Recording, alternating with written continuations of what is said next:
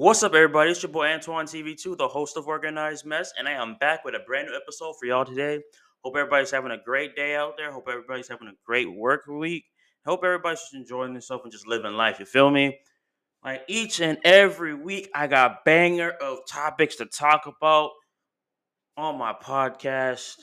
I love what I do. I love the content that I put out for y'all.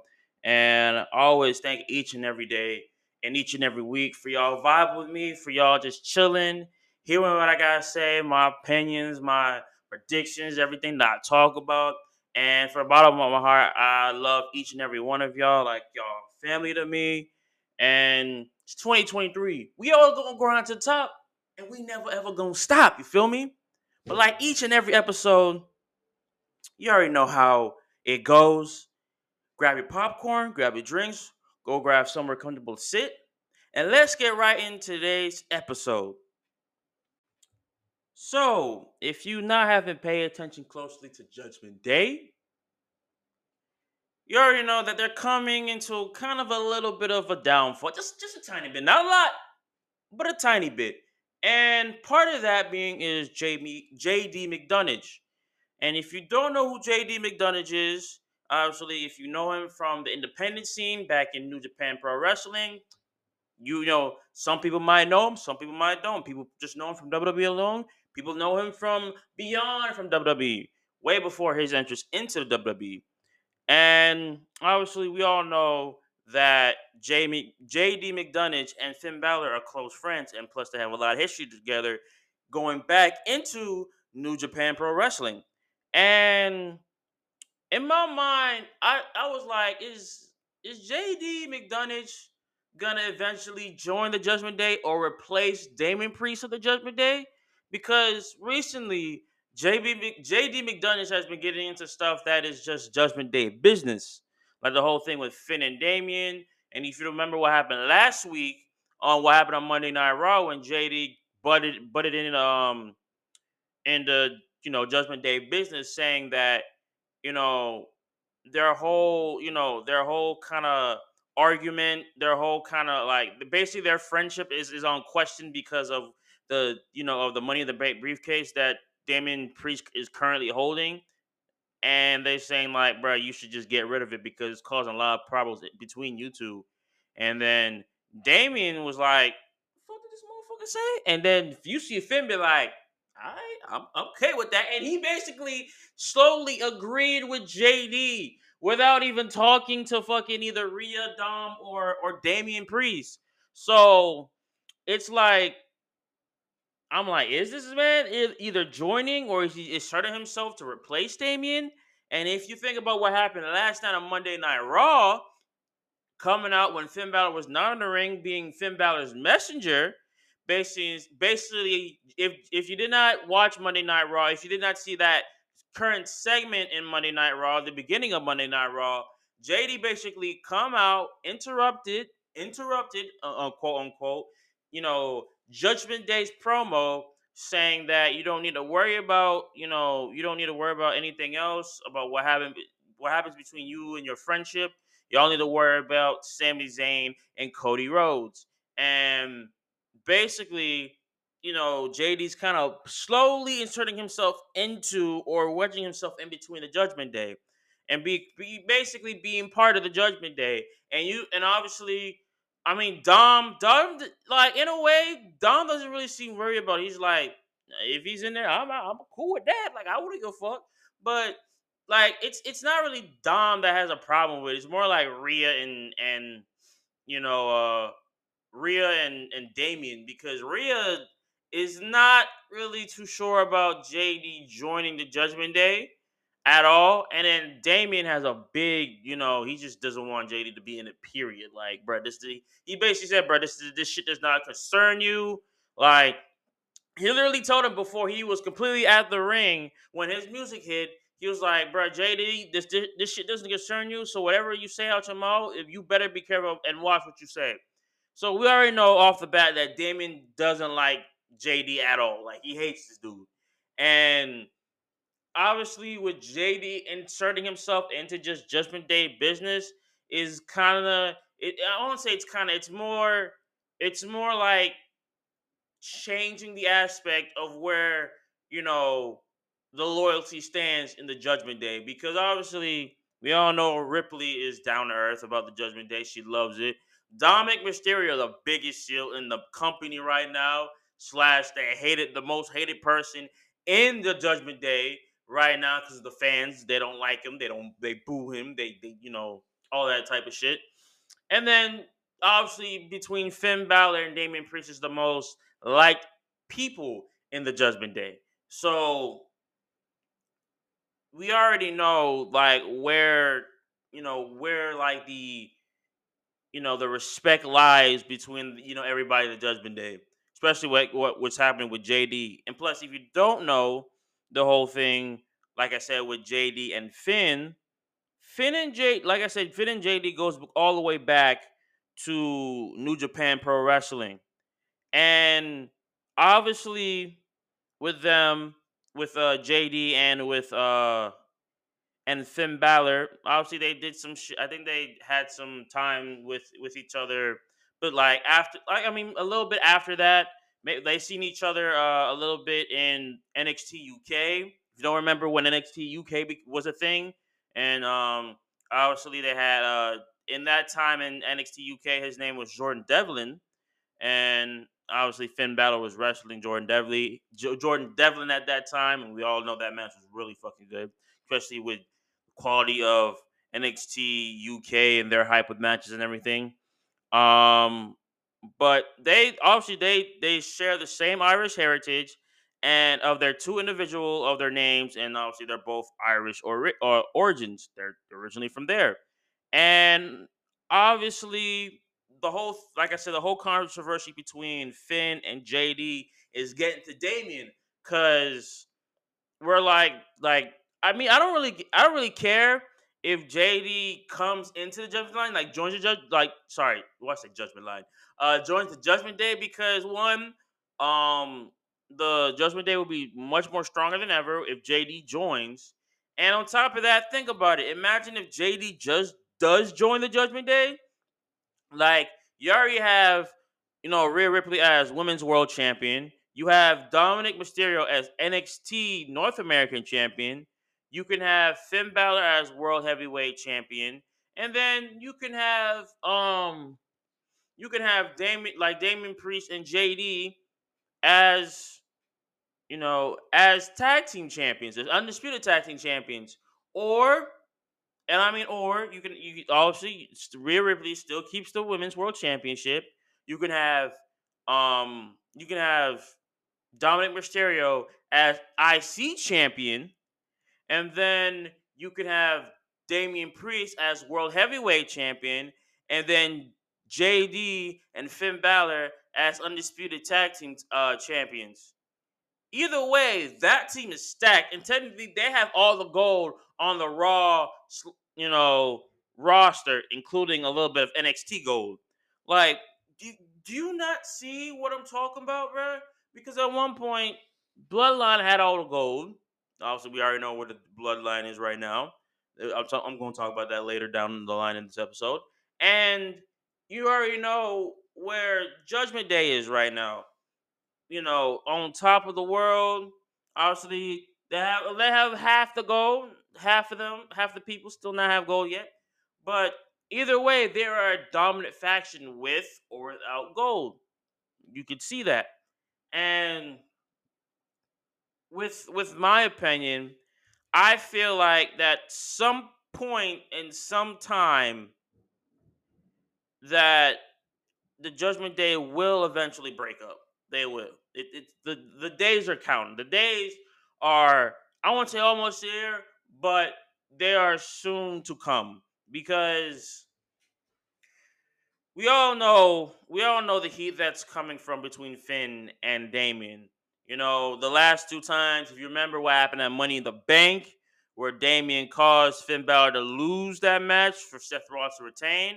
If y'all also remember what happened at SummerSlam, where obviously Damien was trying to help Finn again, and obviously Seth used that to the briefcase to advantage and put a stomp on the Finn Balor, onto Damien Priest's briefcase and helping him secure and retain his World Heavyweight Championship.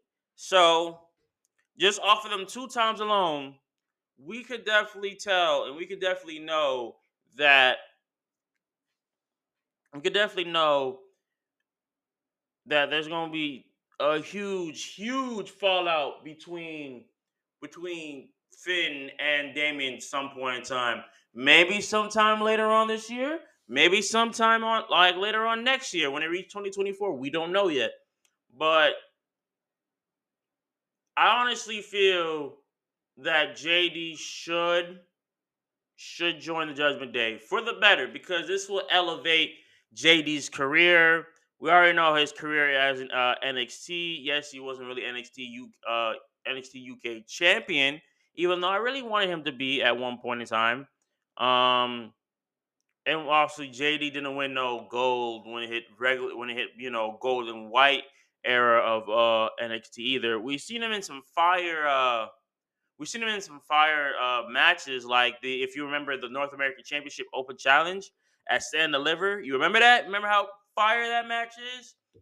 When Wesley was North American champion, it was JD in there, Dragunov, it was Axiom, and I think there was like one more person in there. I don't remember who was in there, but I know that match was fire. If you remember, if you watched and Deliver when it was WrestleMania weekend, that match was golden. Chef's kiss, man. Chef's kiss. And I also remember he was in a pay per view uh last year as well too.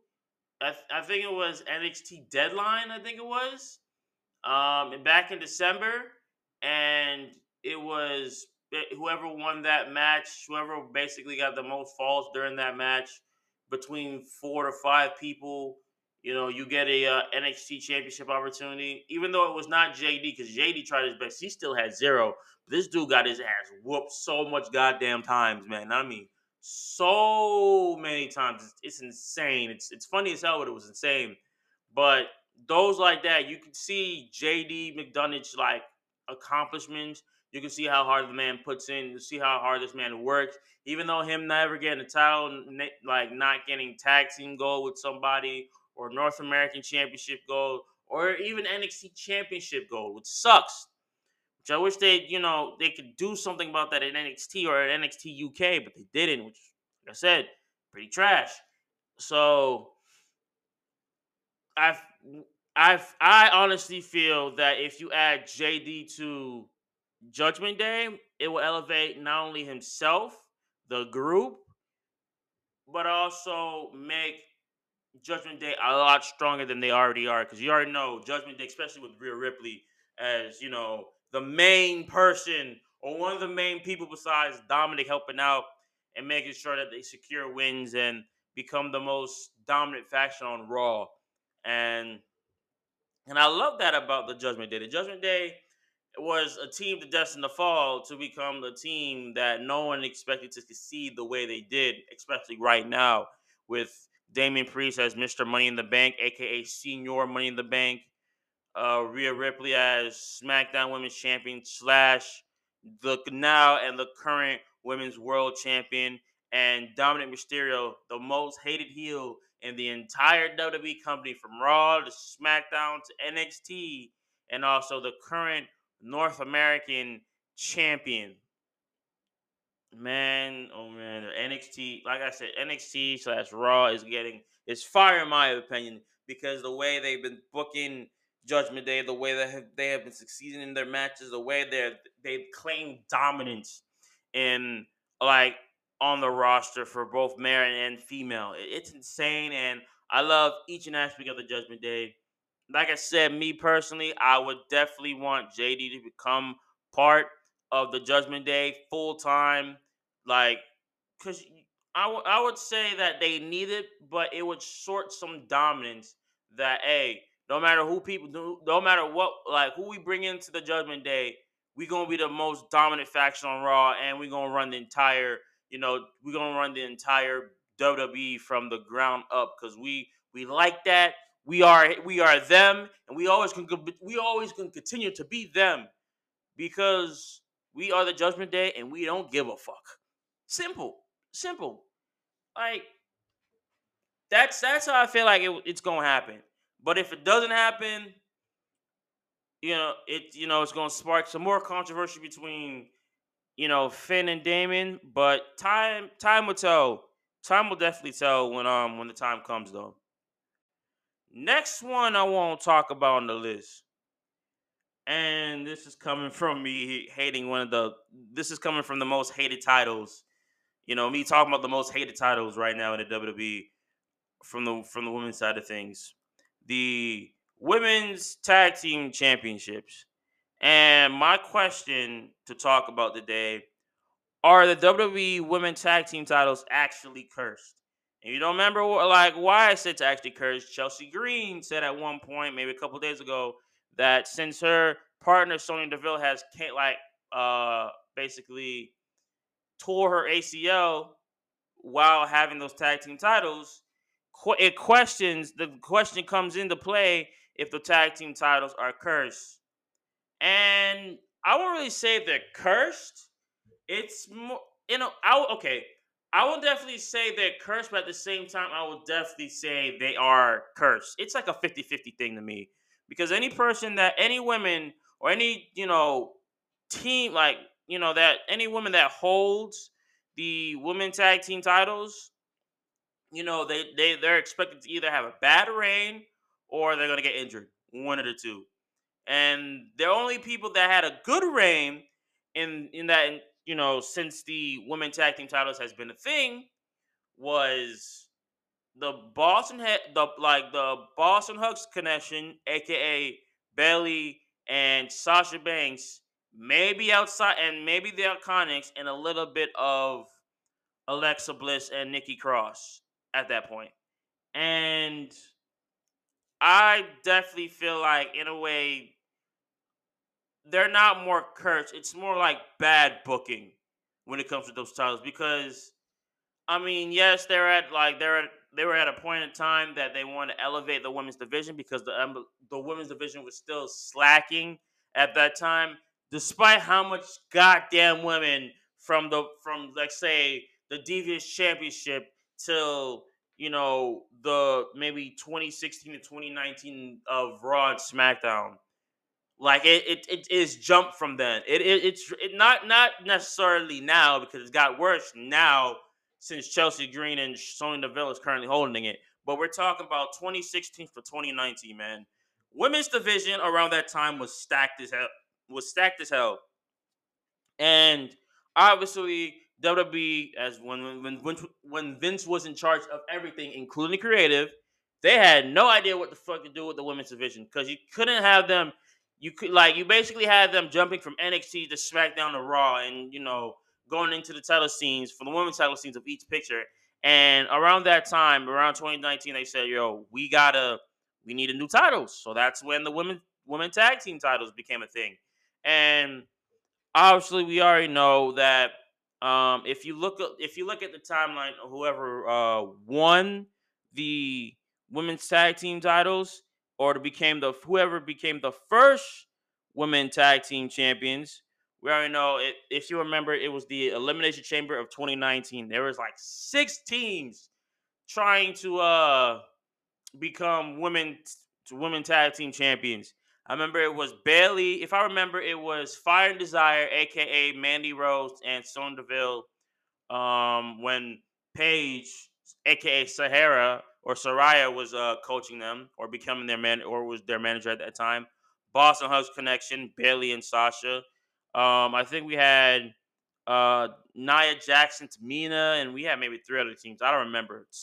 Thinking Shayna Baszler and someone else. Like I said, it was like crazy. It was like 6 teams. So I don't remember who everybody that was in this women tag team title match. But it was a lot of goddamn people. I mean, a lot of people.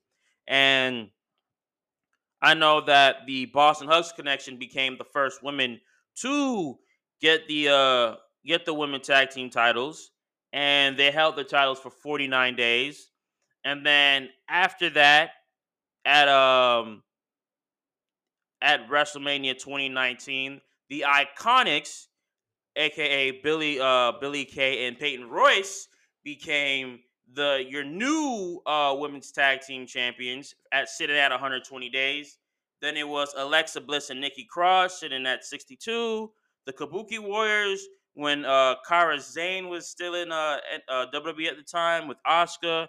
They held the title for 181 days, which is technically the longest reigning women's tag team champions of all time because everybody else was less than them, and I mean drastically less than them.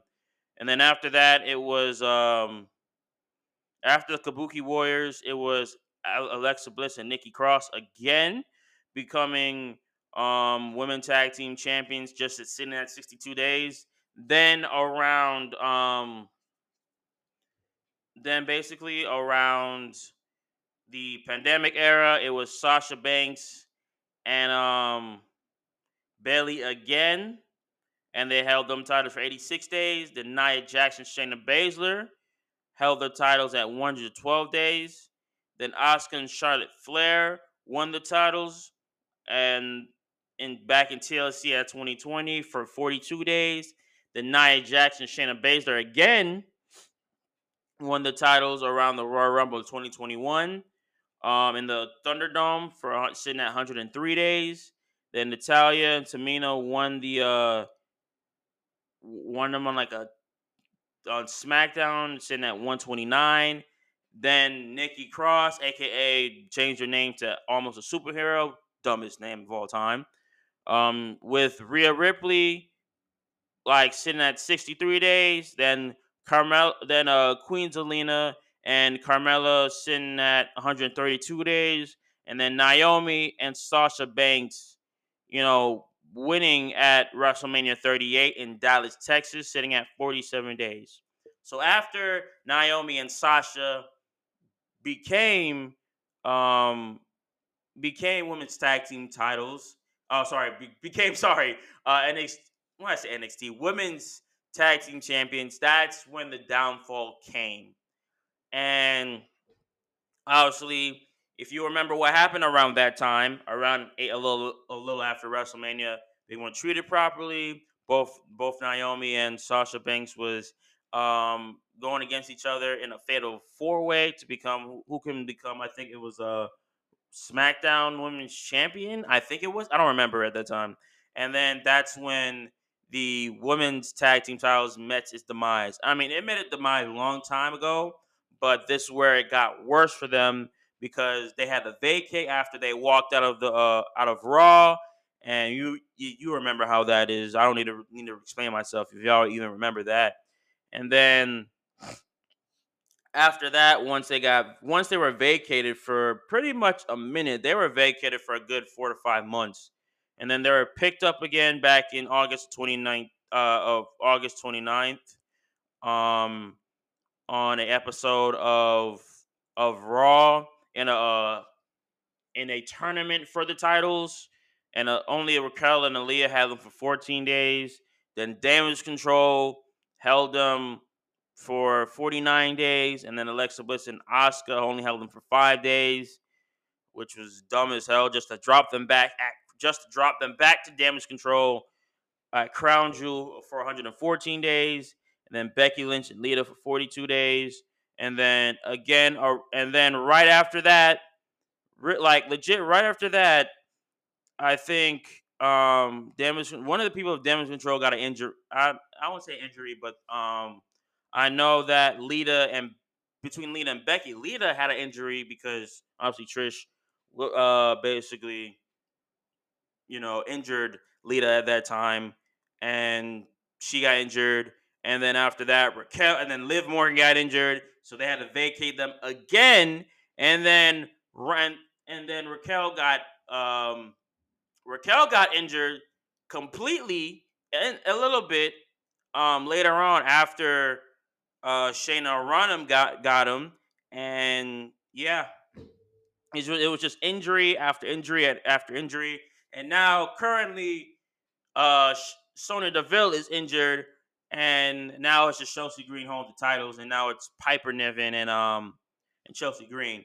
But overall, like I said, it's just chaos. It's the way they've been booking them, and ever since the whole Sasha Banks and Naomi incident that happened then after a little after WrestleMania 38. It's just never been booked well at all. And obviously, Booker T was commenting about what's been happening with the women division and the women's tag team titles. Booker T said it himself that the titles are not AKA cursed. It's just the way things have been done. He said, "I think safety is not the first thing that a lot of times these young guys and ladies think about these matches. They think about going out there. They think about entertaining at the highest level and throw all caution out the window a lot of times. And that's a problem because we're seeing a lot of injuries. With talent, and I don't know to know throw them under the bus or anything like that because I know how hard they're working. I know they're just going out there, they're just busting their butt on a weekly basis. Basically, they're saying like the new talent doesn't really care about all, you know, the safety aspect of things. They just care about going out and giving, the fans what they want and entertain the fans, which is cool, which we love, people entertain the, crowd because sometimes the crowd need it. And he's just, he's just saying the whole thing about, Chelsea Green and her holding the titles now and basically her getting her recognition, and with Sonya Deville finally gets some gold around her waist. Um, I understand what Booker T is coming from reading like, everything for what he said about how they're booking them, from the way that, the people are wrestling with them, and obviously they're gonna, entertain the crowds and, you know, give like the crowd the highest volume possible to entertain them and make sure they're happy, leaving the arena happy, which is understandable. But at the same time, nothing can justify about what's been happening after Sasha and Naomi walked out of the company and said they're not coming back. So all I can get from this is that no, they're like the women tag team titles are not cursed. But in my opinion, I feel that they need to take away the women's tag team titles because one, there is not enough people on both Raw, SmackDown, and NXT on the women's division to call themselves a women's division. I mean, if you want to put combine all women like all rosters from NXT, Raw, and SmackDown to make the tag team title you know I won't say group, but y'all know what I'm talking about. But to make that type of roster for the women, yes, you can do that. But they still don't have at the same time they still don't have enough women to divide up for just the single titles for the women's titles alone from all three rosters to the women's tag team titles alone just for all three rosters. It doesn't make sense. So in my opinion, what they need to do, vacate the women's tag team titles till further notice and rebuild the women's division off of the women's side of things for the tag team titles, because for the just the NXT Women's World Championship and the Women's Championship, they got that unlocked. That's not a problem. The women's tag team titles though, like the women's like tag team division on the line, or just in general, just that aspect of things, work on it. Try to find women tag teams from doesn't matter, from New Japan Pro Wrestling, from parts of Independency, from GCW to involve, like just go around and see what you can do from that aspect of things. But until then, you should just take away the women's tag team division, and just work on that alone. And then when the time comes, then you can, put the women's tag team titles back on the line and actually have them defend them and actually have great matches and women to defend them and all the time and be workhorses. But for right now, it's just not working, man. It's just not working for the women. It's a lose-lose situation for them. So, like I said, to answer the question, they're not cursed. It's just bad booking. Simple. All right, but the next thing I want to talk about is what happened last week on Friday Night SmackDown, man. And if you did not know, if you did not watch Friday Night SmackDown, obviously it was supposed to be Santos Escobar versus Austin Theory for the United States Championship, right? And right when Santos Escobar came out, obviously Theory injured him. Theory completely went after his goddamn knee, his back of his leg, and injured him. And then he literally said, "Bro, you know what? Can like get a ref in here and make me immediately champion." And then Adam Pearce like, "Bro, we ain't gonna do that, Theory." So they literally had Rey Mysterio defend. Sorry, they had literally Rey Mysterio wrestle Austin Theory for the United States Championship. And you already know what happened in a quick match, but also a very entertaining one. Austin Theory is no longer United States champion, man. And I am happy as hell to hear about this, bruh. No longer United States champion. I am happy as a motherfucker, bro. This nigga's first reign was 75 days. 75 days going after the same goddamn nigga for who knows how fucking long. Bobby Lashley, right? And then after that, obviously it was basically getting swapped between Bobby and Theory, and then Seth Rollins got into the mix, and then blah blah blah blah blah, and then it was just between Bobby, Seth, and Austin Theory, and then after a while, Austin Theory dethroned Seth Rollins, and had the title again for 257 days from last year's Survivor Series War Games match. And it was 257 days of pure bullshit, bro. That reign was shit as hell. Nothing involved this nigga at all. I will say congratulations for Rey Mysterio to dethroning Austin Theory to become the new United States champion, which also I will talk about that in a little bit. But main thing I'm gonna talk about right now is basically Austin Theory's bullshit ass reign, because that's just garbage, bro. Obviously garbage. And obviously, if you combine his 75 days with 257, 332 days of complete bullshit, bro. Bullshit. Shit's garbage as a motherfucker, bro. Oh, God. Like, shit was so goddamn terrible, man. Terrible as hell. I never liked it. Never liked his reign, man. I never liked him when he became United States champion the first time around. That was stale, bro. He had some terrible matches his first reign, bro. Second reign, it was nothing better. The shit was also more garbage than before. I remember, I mean, obviously the difference between that first reign and his second reign before losing to Rey Mysterio last week Friday. First reign, he had a gimmick where he could take selfies, basically part of social media basically a little bit of a social media influencer gimmick, right? And then fast forward to his 257 day reign, right? He was just a generic heel, doing generic heel things, was boring, terrible on the mic, and was just not. He was just not good. And we all thought, and people thought that he was gonna get better when it was like his John Cena versus uh when it was him versus John Cena for the United States Championship. That didn't do nothing to elevate his career, and that just made his career more worse. Because obviously, John Cena predicted John Cena predicted this. He said, "Bro, if you beat me, whether you beat me or you lose to me, either way, you're gonna be worse than more. Like you're gonna be worse, bro. On God." And what happened? Dude got worse. Dude got worse. He got worse on the mic. He got worse in the ring.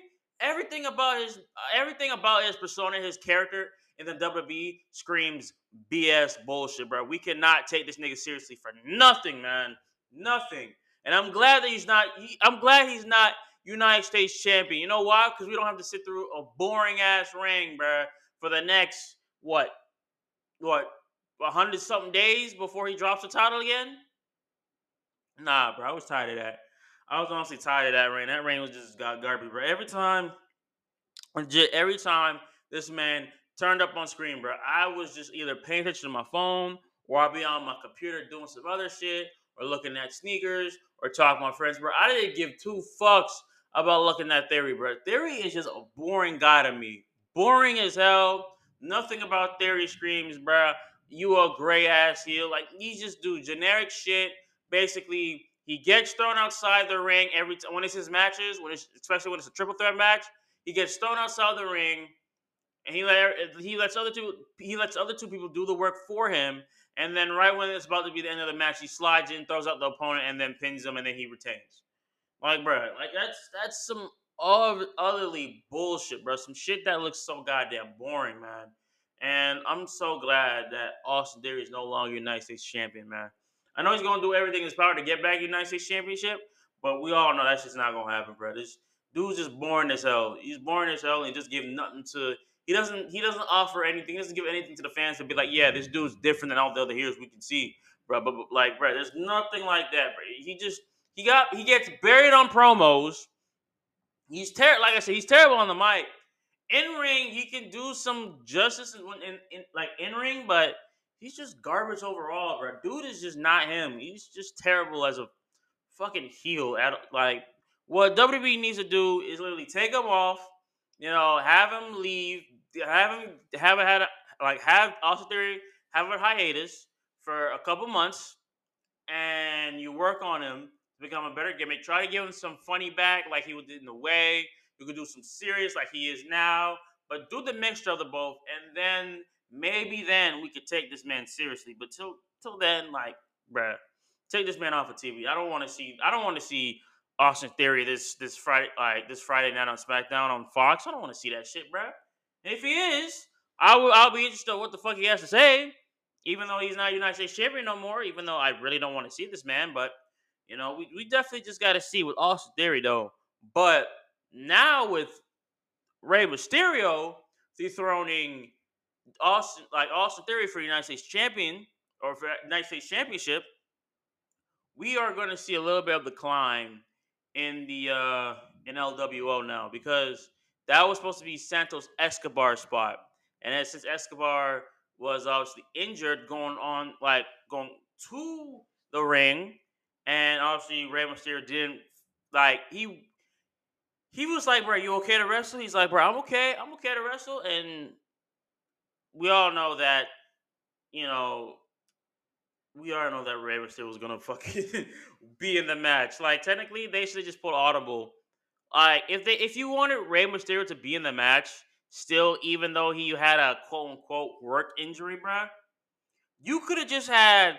You could literally have fucking Rey Mysterio beat Santos Escobar in the Invitational Finals, right?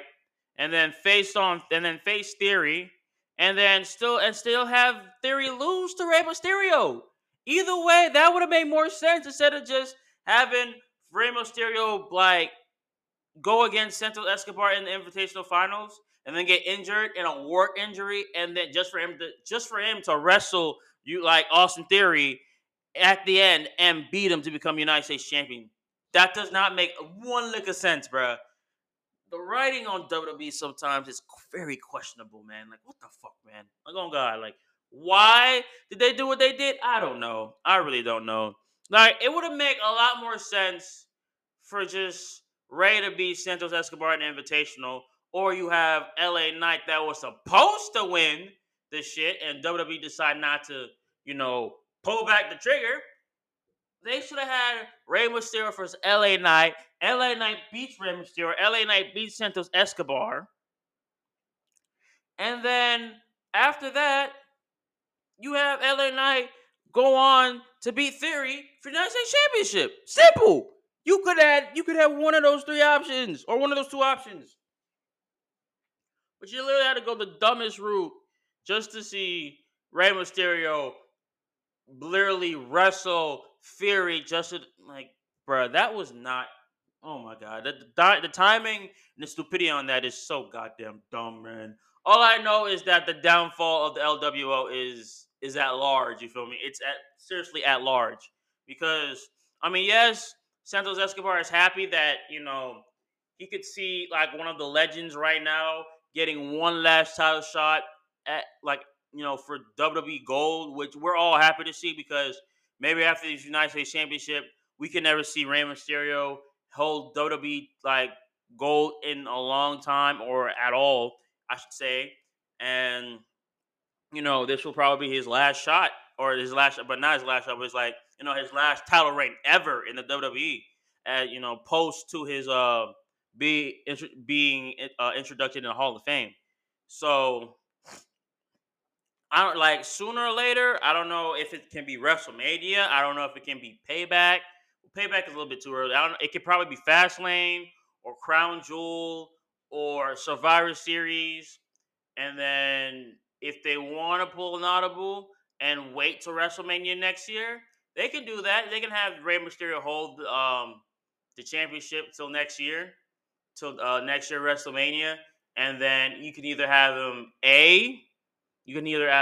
like right.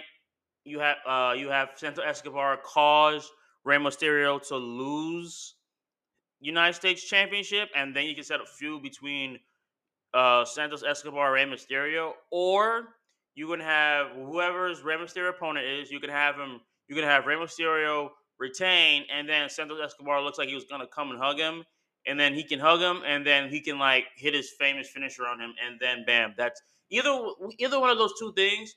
You can have that happen, but until then, I don't know what WWE is going to do with Santos Escobar. Even though I don't know if he has a legit injury or it's just a work injury because it looks like he hurt his ankle bad from the back. But at the same time, it's WWE, so we really don't know what will happen.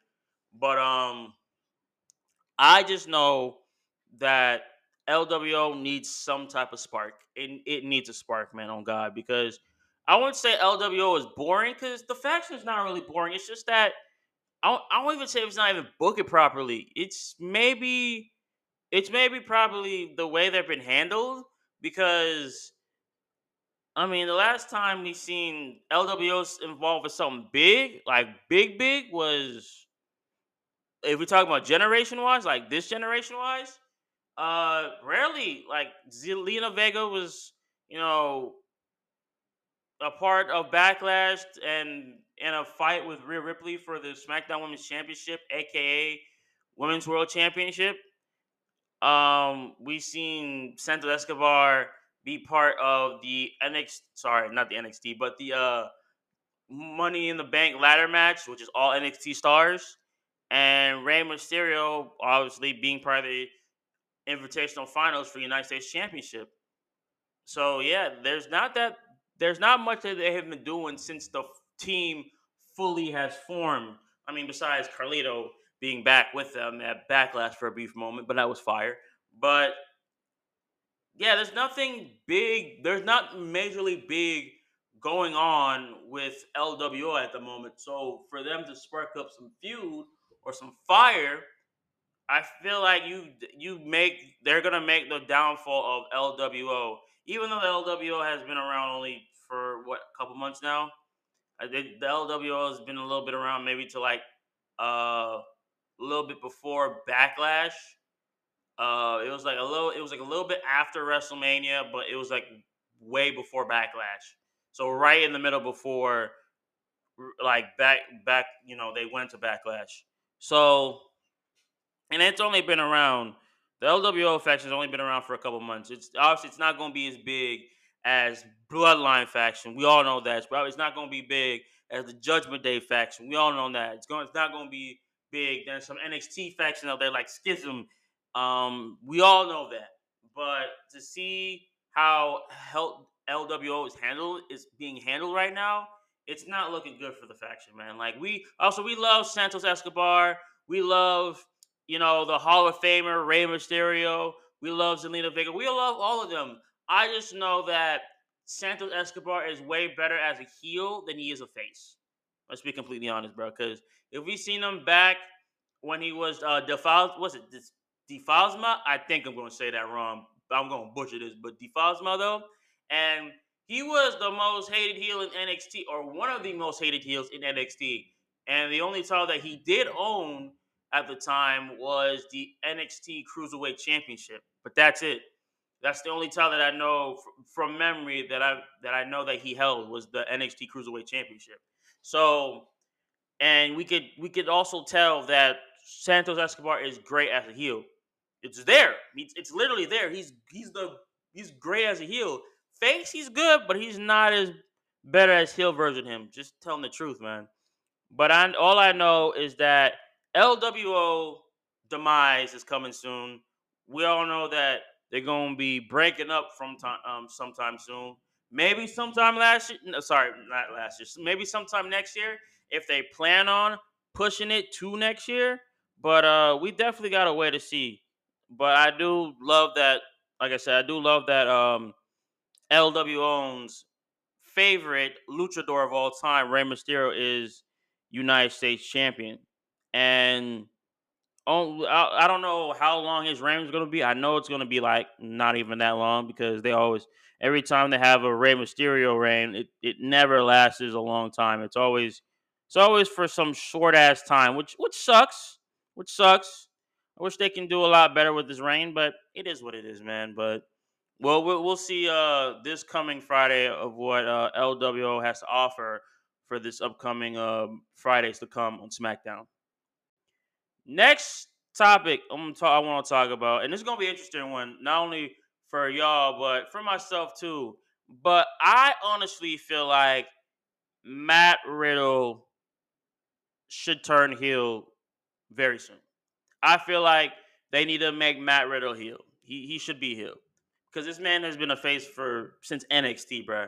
I don't know if this man had some heel shit going on in NXT because I didn't really watch NXT Black and Gold like that. So maybe it hit like maybe 2019, a little bit of 2018 going into 2019. But all I know, all I know is that they definitely need to turn my boy Matt Riddle heel because ever like since his main like roster call up from NXT, it's just been straight. It's been a face from 2021, maybe like what 2020 or 2021 to like now going in 2023. So it has all been face. He has never. I've never seen him hit heel once, including with even with Randy Orton when they were RK Bro. Matt Riddle was face that entire, that entire friendship, that entire tag team. He was a face.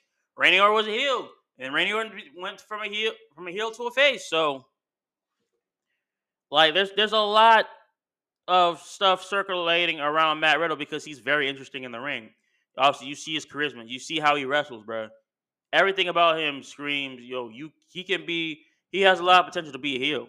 So I know there's something on Wrestling Republic, and there's an article about why Matt Riddle heel turn would be very interesting. They said here Matt Riddle is among the more popular superstars on the WWE roster today. Coming from fixed martial coming from mixed martial arts, Riddle is a great athlete with translation to his work in the ring. His laid back persona goes over well with the WWE Universe, which has resulted in him being one of the better babyfaces on TV today. He has been a good guy throughout the time in NXT and WWE. Over the years, we have seen many great babyfaces succeeded with audiences once they transition to a heel. It would be interesting if Riddle had a run as a heel in the company. Riddle has enjoyed an immense amount of success with WWE. As previously stated, Riddle strongly connects with the WWE fan base. The connection has led favorable booking as the 37-year-old had many opportunities to showcase his skills. His work inside the square circle has been outstanding, with his matches against Roderick Strong and Gunther coming in mind. The original Bro has held the United States Championship as a singles competitor and has won tag team titles alongside Randy Orton. It shows that Riddle can perform in both tag team and single competitions. However, one accolade that he has indulged himself throughout his career is opportunity with the world title. Riddle may not win a world title in his current character. It means he will have to switch things up to become the serious contender for a strap. And turning heel could be a perfect way to do it. A role change has helped superstars like Chris Jericho and Edge realize their potential and achieve the top belt in the company. It would be interesting to see Riddle could achieve something familiar as a heel. It's hard to figure out the best time for Riddle to switch. The best way to do it is for Riddle to turn on a returning Orton, as he would attract a lot of heat because people are excited to see Orton return to the ring. A feud between two would be excellent introduction to heel Riddle, and the story particularly writes itself. Looking at the bigger picture, Riddle could then challenge for the World Heavyweight title and potentially win it. So, after reading what Wrestling Republic said about Randy Orton returning and possibly Riddle turning heel at that point. I can honestly see it, even though a lot of people want Randy Orton to turn on heel instead of like the opposite of Riddle turning on Randy Orton. But either way, at this point, I feel like right now, and I mean right now, that it should be it should be Matt Riddle turning heel on Randy Orton because Randy Orton, obviously, especially with that lower back pain that happened since when the Bloodline put his ass through a goddamn table at a episode on SmackDown after they lost the Raw Tag Team titles. It's only a matter of time before Randy Orton's gone again, and this time he's never coming back, and he fully retires. So for them to have a heel, sorry, for them to have a rivalry match with Riddle, but with Matt Riddle being the heel and Randy Orton being the face, I definitely could see that because this can like spark up a lot of stuff with Riddle, especially going on to the future. It can help Riddle so that like solidify him as a top guy when that time comes. Because obviously we've seen him as United States Championship in the past during the Thunderdome, and we've seen this man, as a great Raw Tag Team Champion, especially with the RKO legend himself, the legend killer himself, Randy goddamn Orton. So there's only time will tell when they will say or switch Riddle from being a face to a heel. Because if he's there's so much magic that this man has put on, especially with Randy Orton by his side, especially when he faced the Gunther. Another one is when he defending the Raw Tag Team titles in a triple threat match between them, the Street Profits, and Alpha Academy. There's a lot to take in because this dude is fire as hell, especially with their match with the Usos on Friday Night SmackDown for the to be undisputed tag team title holders. That was a fire match. On God, that was a fire fucking match. So you can see with just some stuff, Riddle can hold his own in the ring. Especially, I forgot the one match that's probably the best in my opinion. That fight pit match when it was Seth Rollins and Riddle, and when Riddle came up on top and beat Seth Rollins, bruh. You cannot tell me that fight pit match was not fire, bro. That fight pit match was flames. You cannot tell me otherwise. Riddle has the ability to become a great goddamn star, man. Especially a great heel. If he's that good in the ring, especially with his mixed martial art background, oh yeah, he can be a great goddamn heel and definitely a great world champion at that.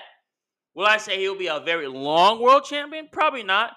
Probably nothing like Roman. Probably nothing like Bianca. Probably nothing even like Gunther. But I know that this man will have great, memorable matches.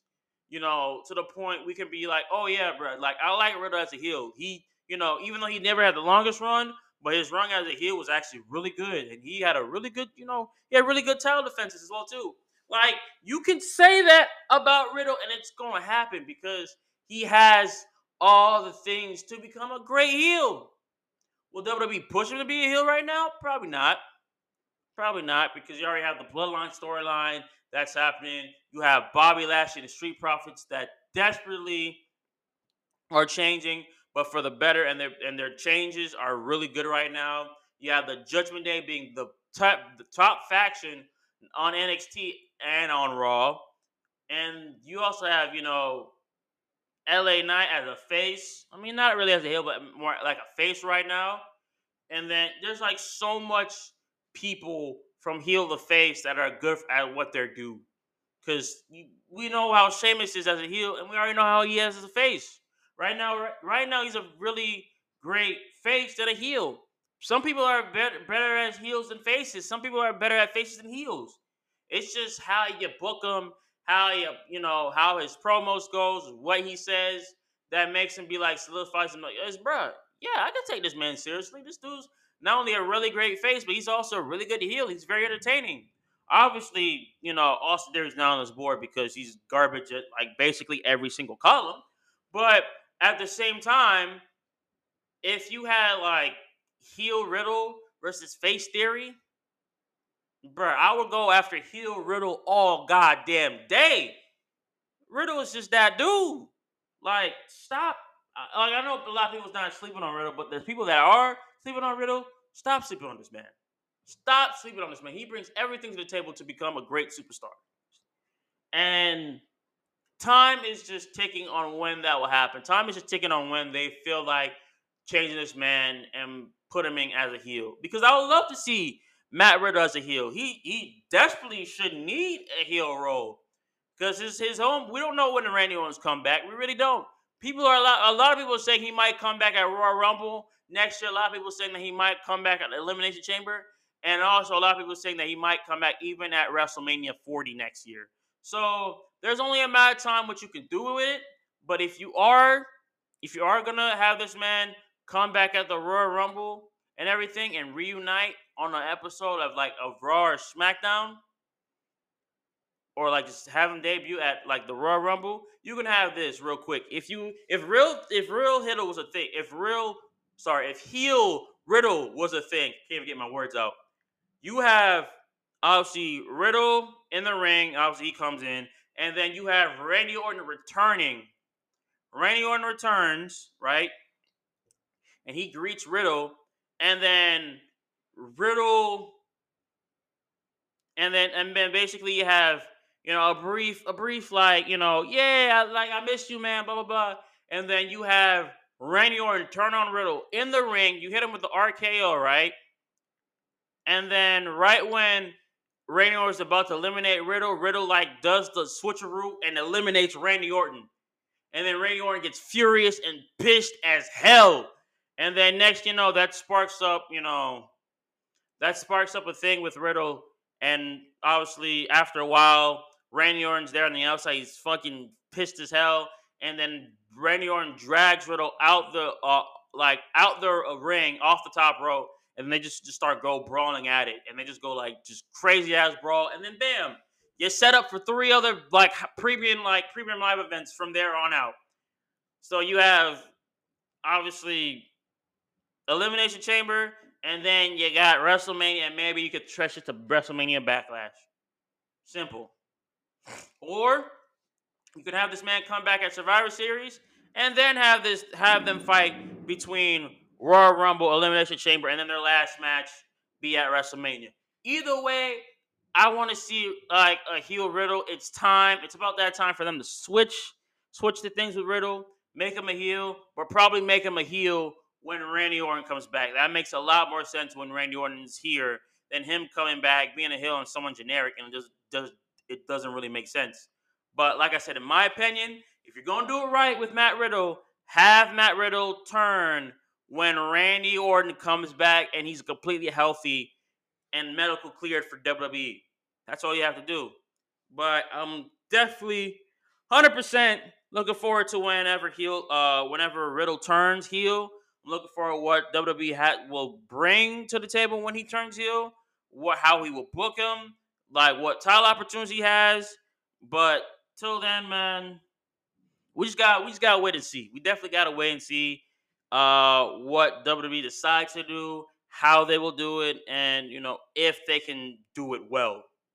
All right, so I have been reading stuff that I'm kind of confused about, but I feel like it's gonna happen sooner than later than we expect it to be.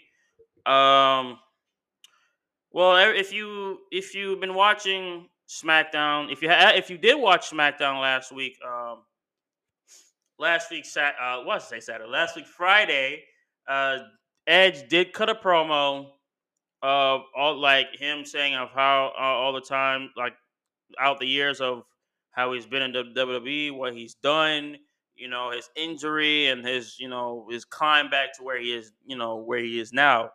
And obviously he has a 25th anniversary coming up this this week on Friday Night SmackDown in Toronto, Canada.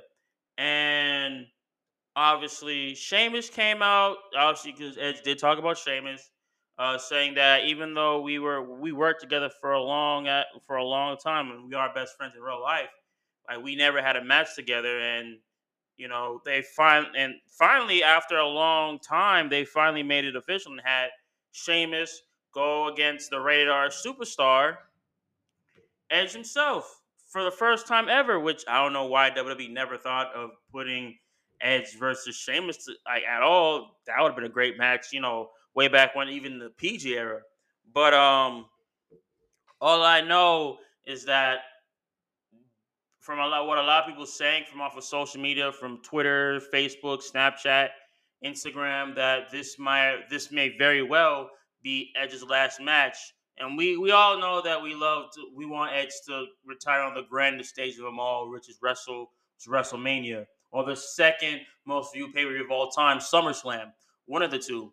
But there's an article from Ringside News about Edge might retire for real after that SmackDown match in Toronto, Canada this coming Friday night.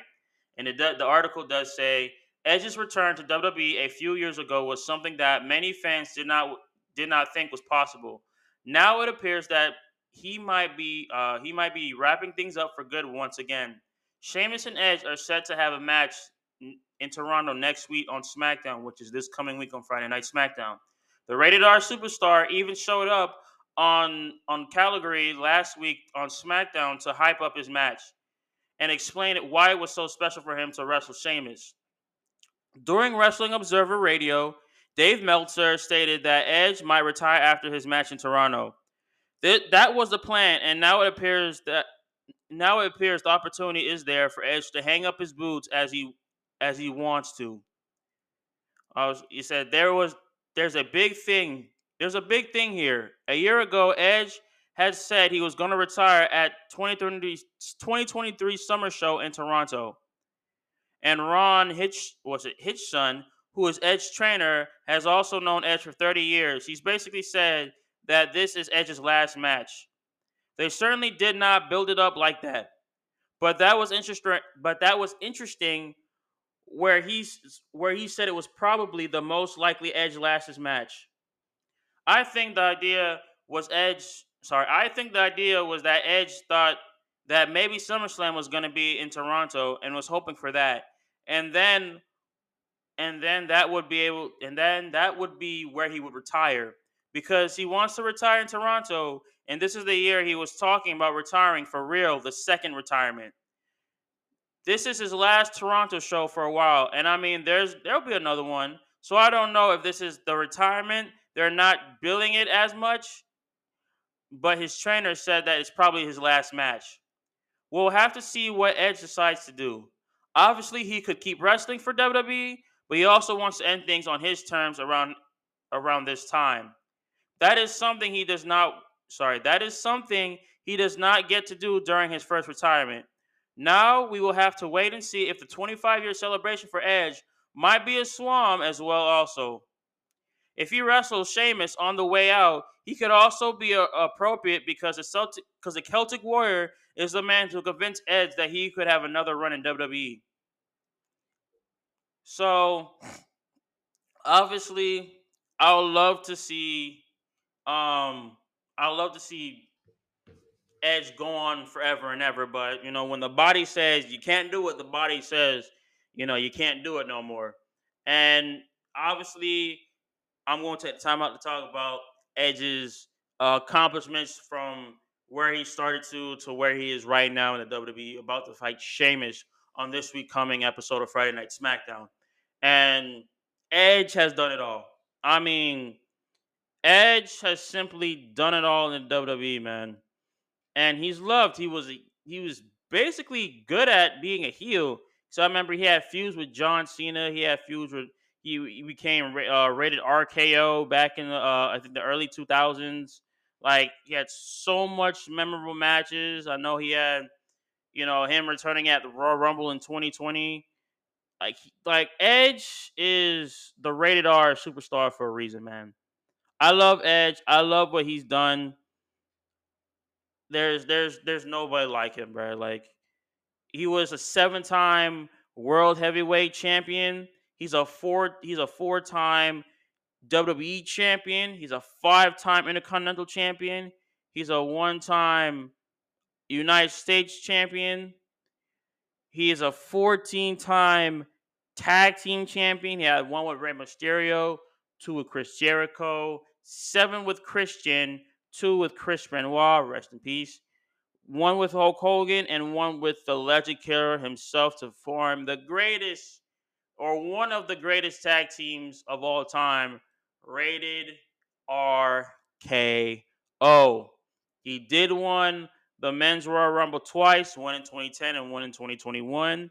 He won King of the Ring back in '01. He won Money in the Bank back in '05. He had the Bragging Rights Trophy in 2010, the Gold Rush Tournament in '05. He was a Championship Chase Tournament winner in '08. Became a Grand Slam champion, a triple crown champion. He got inducted into the Hall of Fame in 2012, and he's a four-time Slammy winner, one in 2010, two in 2020, two in 2020, and one in 2008. So, like I said, he has done a lot of stuff, and I mean a lot of stuff throughout WWE. Man, when his first retirement came, I wasn't. Whew, that was hard. His early retirement, because he had so much neck injuries, especially the first one that made him go into like one of the hardest decisions of all time, seeing Edge leave for almost 10 plus years.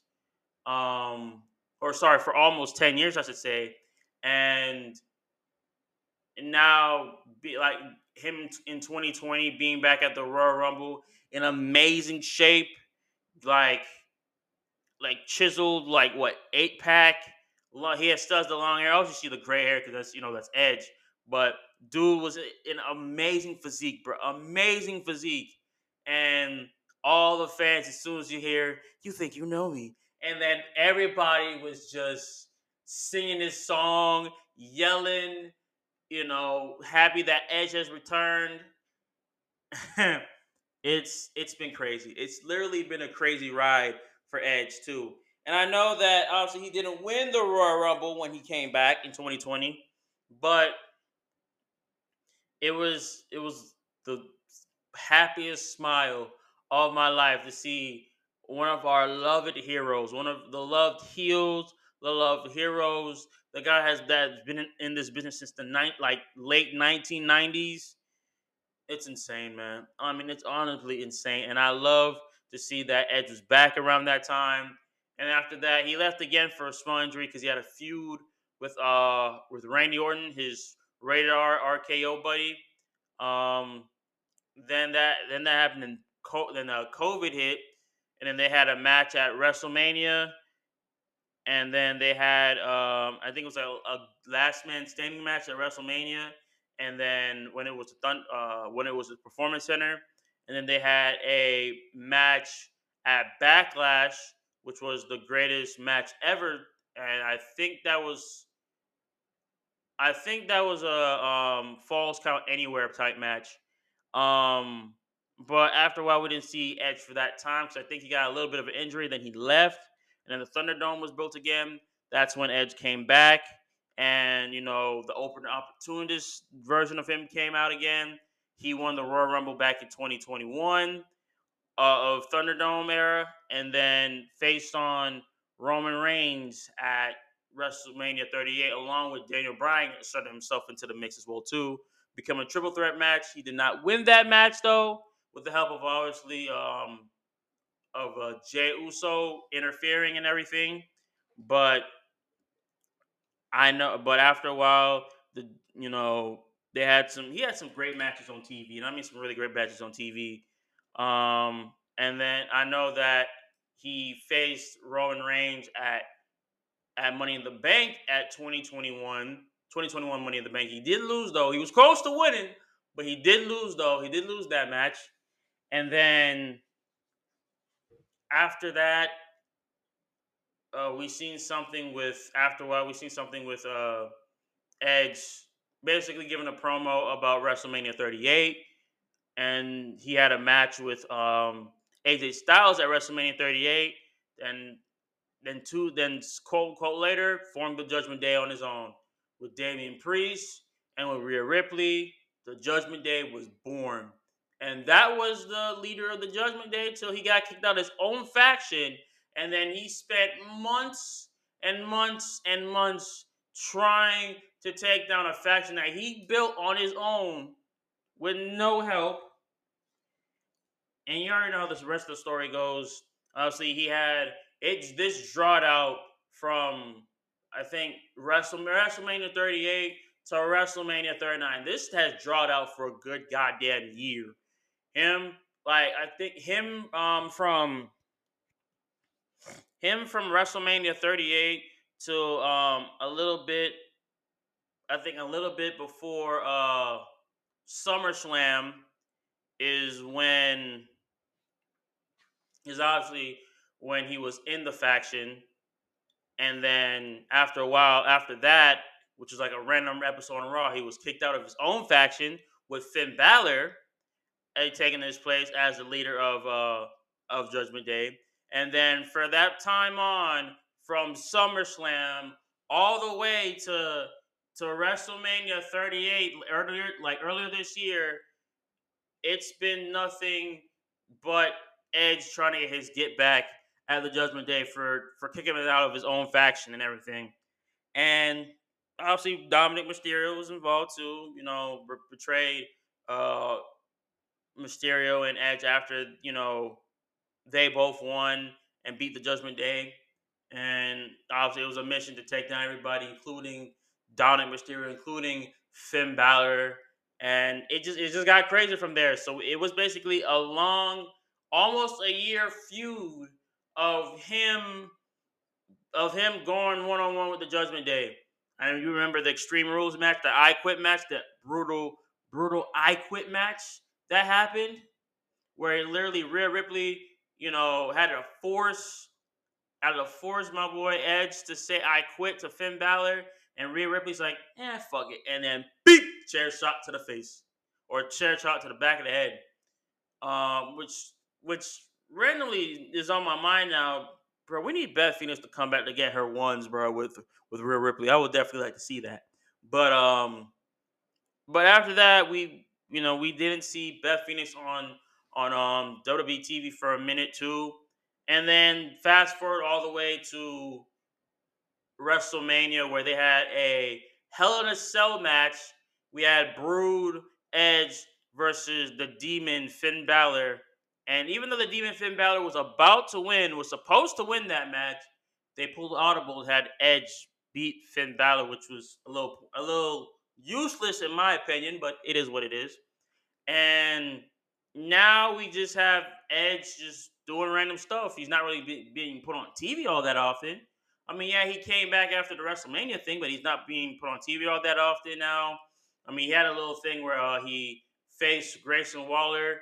Obviously, Grayson Waller did lose his match to Edge, but he helped Grayson Waller solidify himself onto the SmackDown roster. I know that after a while they had you know they had some stuff with doing a little bit of a Grayson Waller and Edge feud. It didn't really last that long, but it only solidified Grayson Waller big time to be at the point of where he is right now. And now we're on maybe his final match in WWE at like for real for good, because he did say he wanted to retire in Toronto. He did say he wanted to hang up his boots. Plus, he's getting at that old age, man. The man's probably in his 50s. This dude has to be in his 50s right now. And only time will tell if whether he will, injure his back, break an arm, injure his leg to the point there's no recovery on it, and he can't wrestle no more, and he has to be forced out of retirement because of it, like because of a wrestling injury. Now we just see this. We just want to see this man be like, thank you for everybody coming out. And this is gonna be my last match. I love everybody that supported me throughout the years, the OG fans, the new fans, the kids, the wives, the husbands, everybody that supported me throughout the years. I love y'all. I'm still gonna be around WWE. I'm not gonna be wrestling, but I'm still gonna be around. Also, I'm gonna be spending time with my family, my beautiful wife, Beth Phoenix. The Glamazon herself. And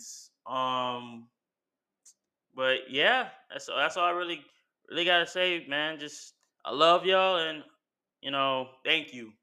Thank you at the bottom of my heart. Thank you, WWE. Thank you, Triple H. Thank you, the guys in the locker room, Roman, everybody like that. Like I love everybody in this business from the day I started from me now retiring. I love y'all. I love you what you do, and I appreciate it. I'm proud all because of the new talent is getting. I see the new talent. They be working their ass off, bro. And from bottom of my heart, again, thank you. And then he walks off. He hangs up, he takes off his boots in the ring, right? Or yeah, he takes off his boots in the ring, or already has his boots in his hand already. Puts him in the middle of the ring, put the mic in front of it, and bam, that's how he ends his shit with.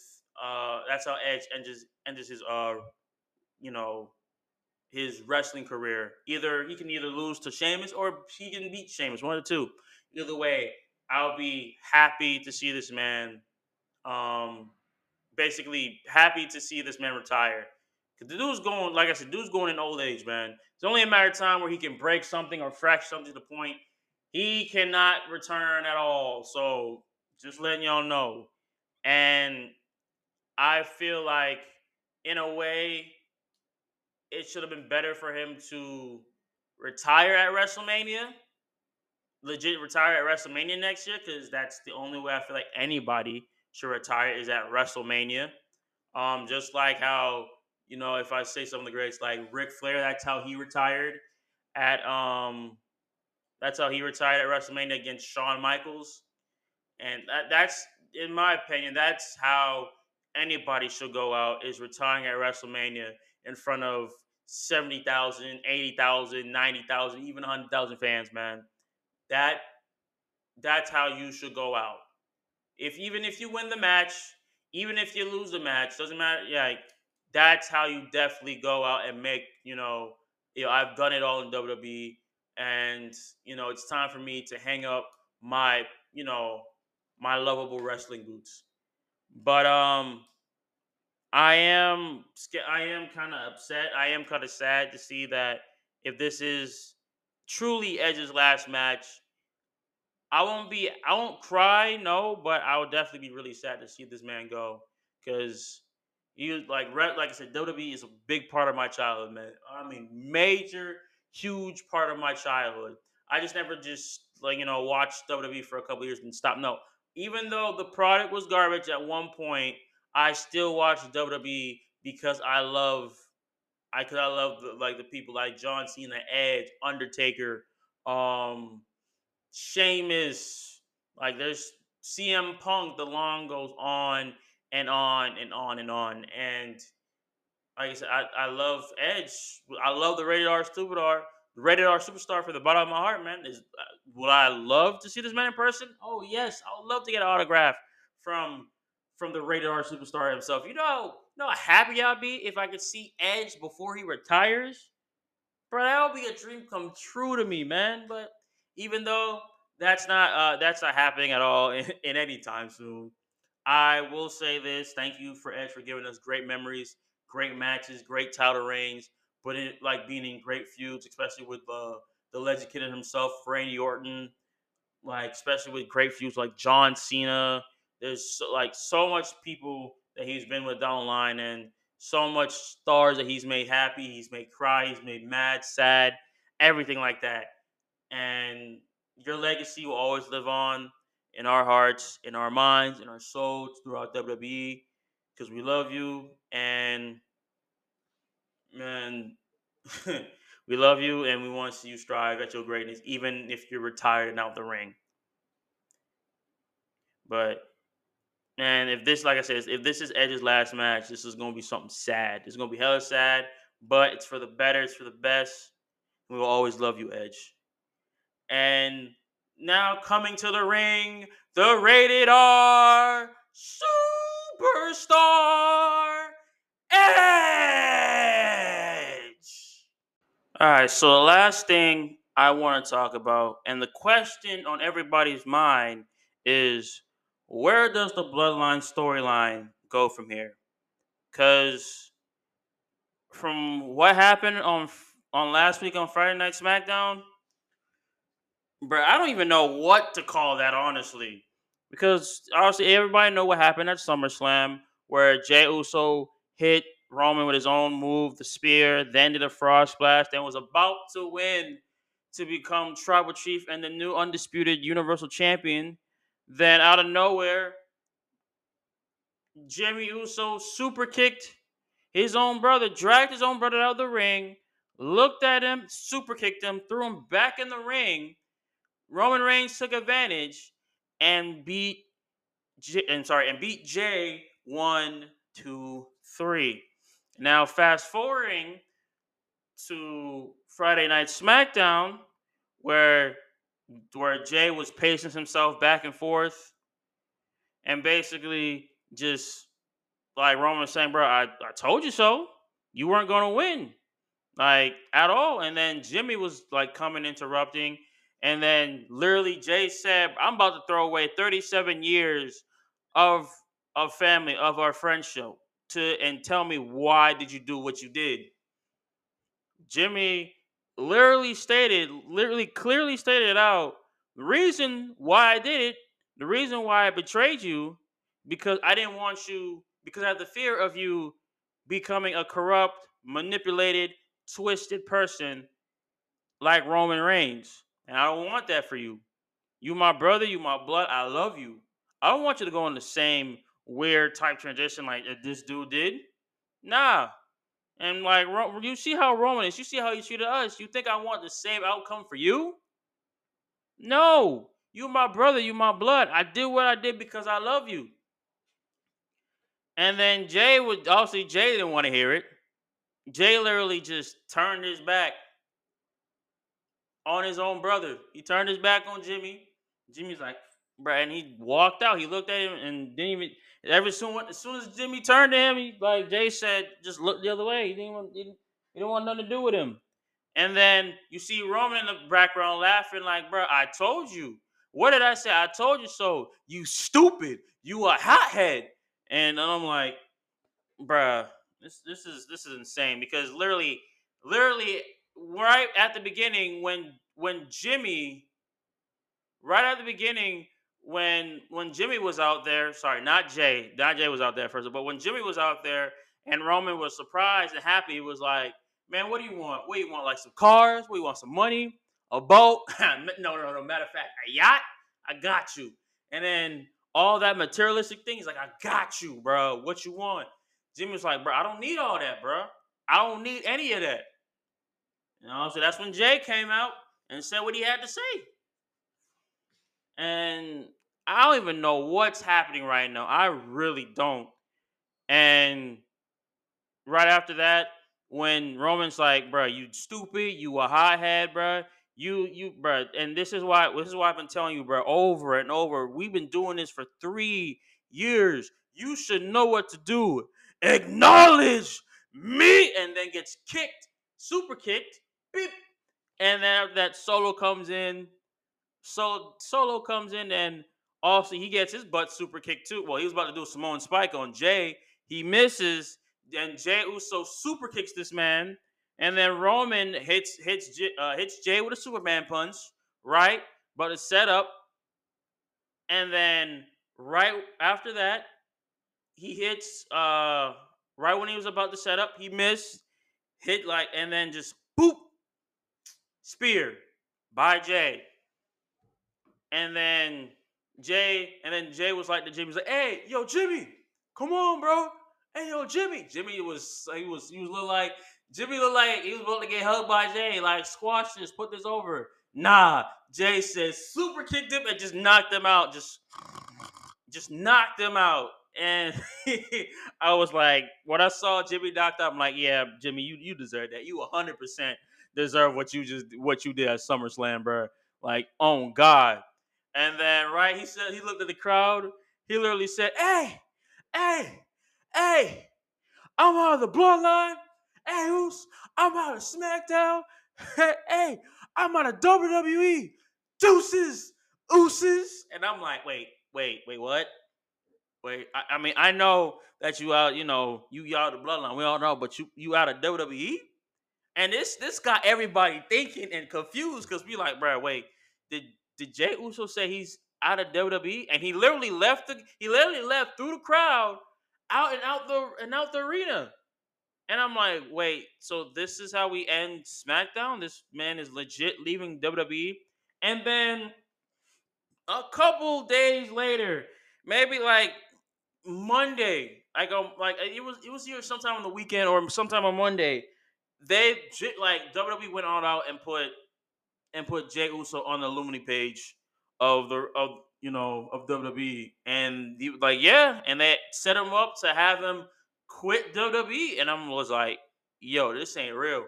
Obviously, it's not real, but to a lot of people that don't know what's going on, this is probably legit real to them, and it's like,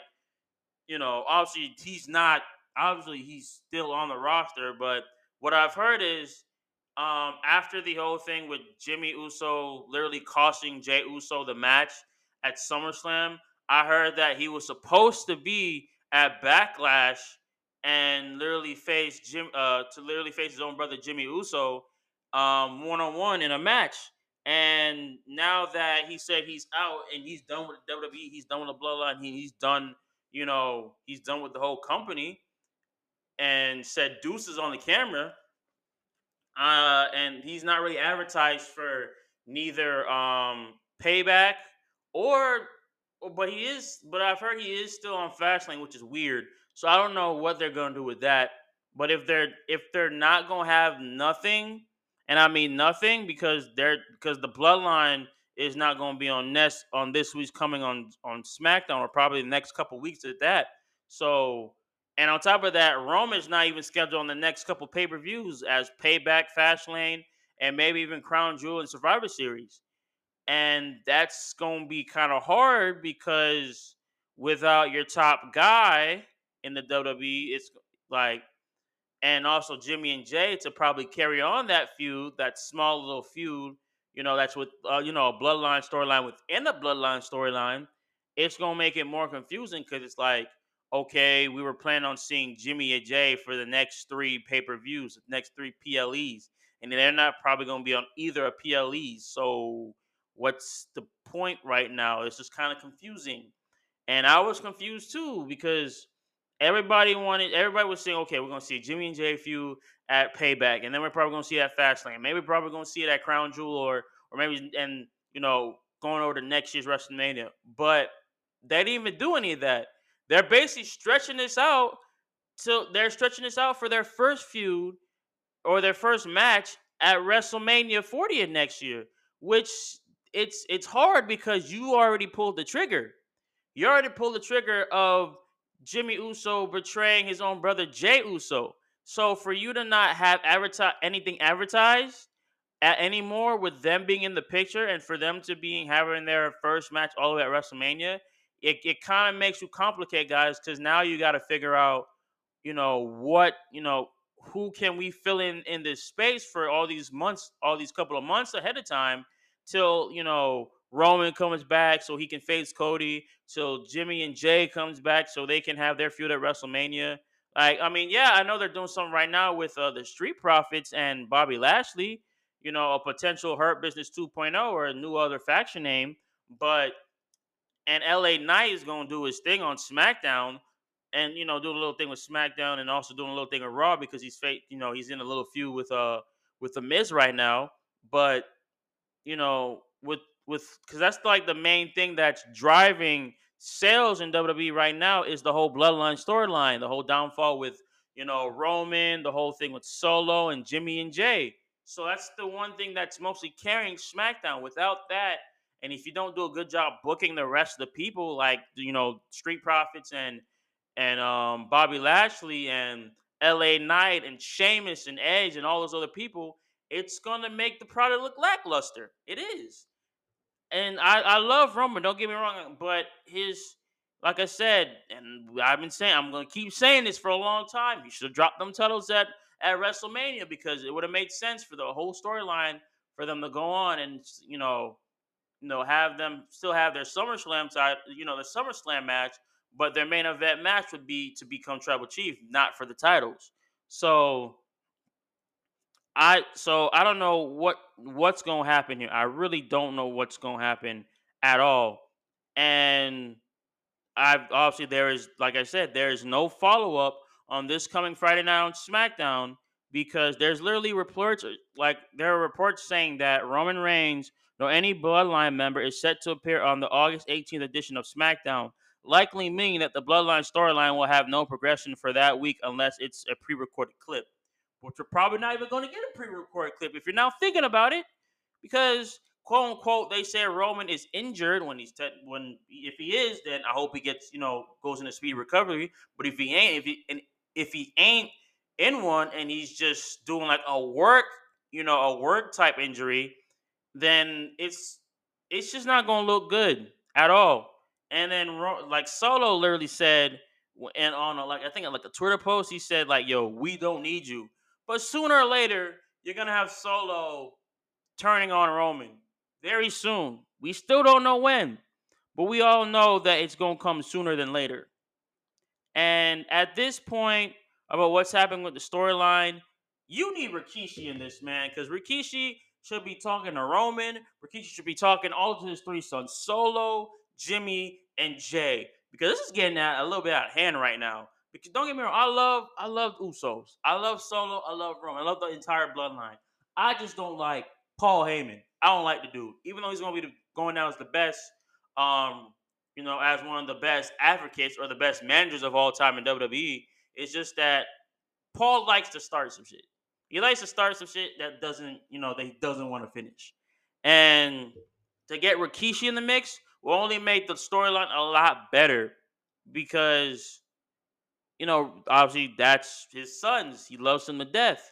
Rikishi adding some flame to the storyline would make the storyline a lot bigger and better. And one, you can add some realism to it, and you can, let them wrestle, and have maybe Rikishi be a special referee between both of them. And don't get me wrong, this will be like a fire match on the grandest stage of them all at WrestleMania. It would be, but to stretch it out from literally a week after SummerSlam to next year's WrestleMania, that is a long time. Seriously, that is a long time. That's like what, 7 months of no bloodline, maybe going up to that point. That's a long time to somebody to be like, you know what? Even though we're not gonna have no bloodline, we're gonna find someone to replace them. I mean, yeah, you have the Judgment Day. Yes, you have the new faction between the Street Profits and Bobby Lashley. Yes, you have LWO. You have stuff like you have LA Knight. You have them. Yes, you have people like that. But there's but a lot of people when they tune in the Friday Night SmackDown, they tune in to the Bloodline. That's what they tune into. And it's going to be hard for people to tune into that now, you know, because a lot of them are just interested in the bloodline. That's it. So there's a lot of ways they can do this. And I mean there's 100% a lot of ways you can, make, try to tease and, fire up this match between Jimmy and Jay all the way to WrestleMania or the Fast Lane because he's probably gonna be gone for a month and then come back. We don't know. But if you like, if if you're gonna have WWE do this and do it correctly, I 100% would say if you since you have Jay now out, he said he quit WWE, he's out. You probably to elevate the story a lot more. They should have Jay, wrestle on some independent scenes. Obviously, not like AEW because they don't like AEW with everything because they're literally in a battle with them. But have him wrestle on some independent scenes. Have him wrestle on maybe GCW, Evolve, Ring of Honor, NWA, Impact Wrestling, New Japan Pro Wrestling. Do some stuff like that like and make it like still in the story mode wise for WWE and make it, like people be like, wait, is that Jay Uso on GCW? Wait, is that Jay Uso on Ring of Honor? Is that Jay Uso on New Japan Pro Wrestling? Like stuff like that, and then you have him build a character on why he's on why he's doing all so like I can't even talk. Why he's literally on these other wrestling promotions instead of wrestling on WWE. And what's the background, the story besides him leaving WWE after what Jimmy did to him? Like there should be some reasoning behind it. There should be, some thought putting into it. There should be a lot of stuff be put into this because I, for one, love if the bloodline storyline went to that route and have him maybe get some experience and from some from big indie wrestlers, right? And maybe take some advice from some big indie wrestlers that is in WWE right now. Like one of them being AJ Styles. He was in the independent scene for a long time, till and then he came back to WWE. So there's a lot of things you can do. You can even go to like stuff like Impact. You can even go to stuff like GCW, Evolve. Like there's a lot of wrestling promotions out there, that you can wrestle in.